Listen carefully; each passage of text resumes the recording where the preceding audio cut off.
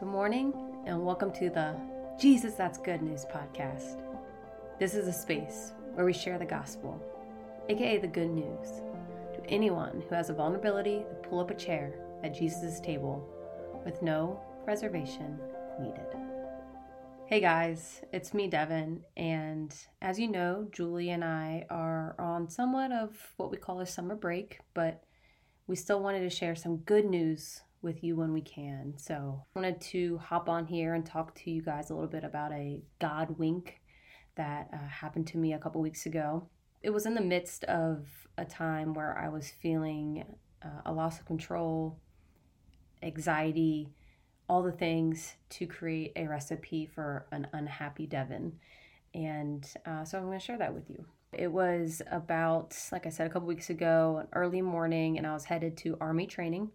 So naturally, I'm up at like 05:30 was a time that I was starting to leave the house. And when I pressed the garage door button and I began to walk outside, I was immediately greeted with the most dense fog I have ever seen. And I remember kind of like laughing and chuckling to myself because I literally could not see a thing. And it was funny until I got into my car, and it wasn't funny anymore because I couldn't see the road ahead of me.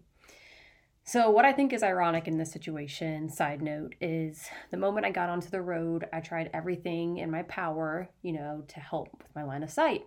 And, they say to not turn your brights on, as that actually makes the light reflect back to your eyes and make it even harder to see.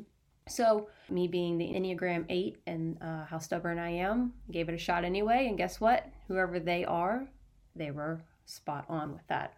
Couldn't see a thing.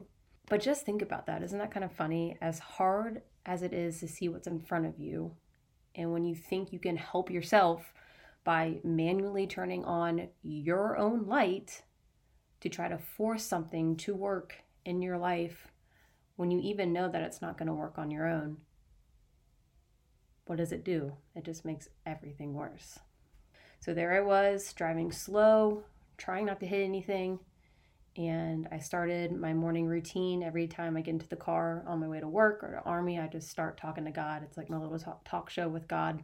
So I start saying my prayers, telling God about my last few days, the anxiety that had its grip on me, all the things. And about 2 minutes into my drive, and I'm not lying when I say this, I start to say part of my prayer, like, God, I just pray that you help me lay it all at your feet. Help me lean in to your will and to your way during this time. And I'm not kidding. The moment that period was put on that statement, poof, the fog was all gone. The exact moment, clear as day, fog gone, disappeared. It was amazing. Now, some of the haters are going to say, well, yeah, Devin, you just hit, an open patch. And that's what made the fog go away. Yeah, I get it, science. But also, others will say, that was God hearing your prayers. And so with that exact same chuckle that I had when I first got onto the road in amazement that I couldn't see an inch in front of me, I was in another fit of laughter in amazement of God. He knew what he needed to do to get through to me, to get his message across, and it was received loud and clear, Lord. So here's my 05:30 testimony.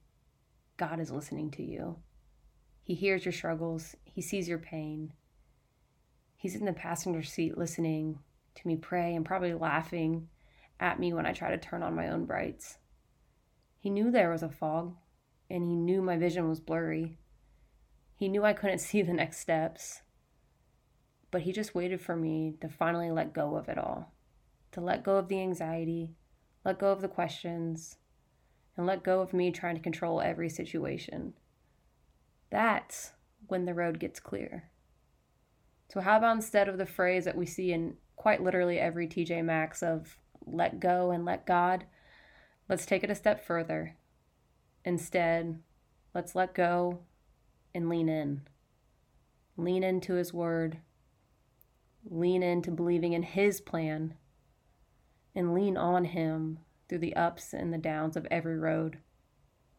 because that's when he will make our world a little less foggy.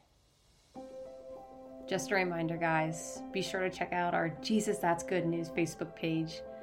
Julie is still on her thing over there, spreading the good news. So please don't hesitate to reach out. Also, if you like the podcast, please subscribe, rate, and review wherever you get your podcast. So on behalf of Julie and myself, and I can just hear Julie echoing this next statement, here's to the good news.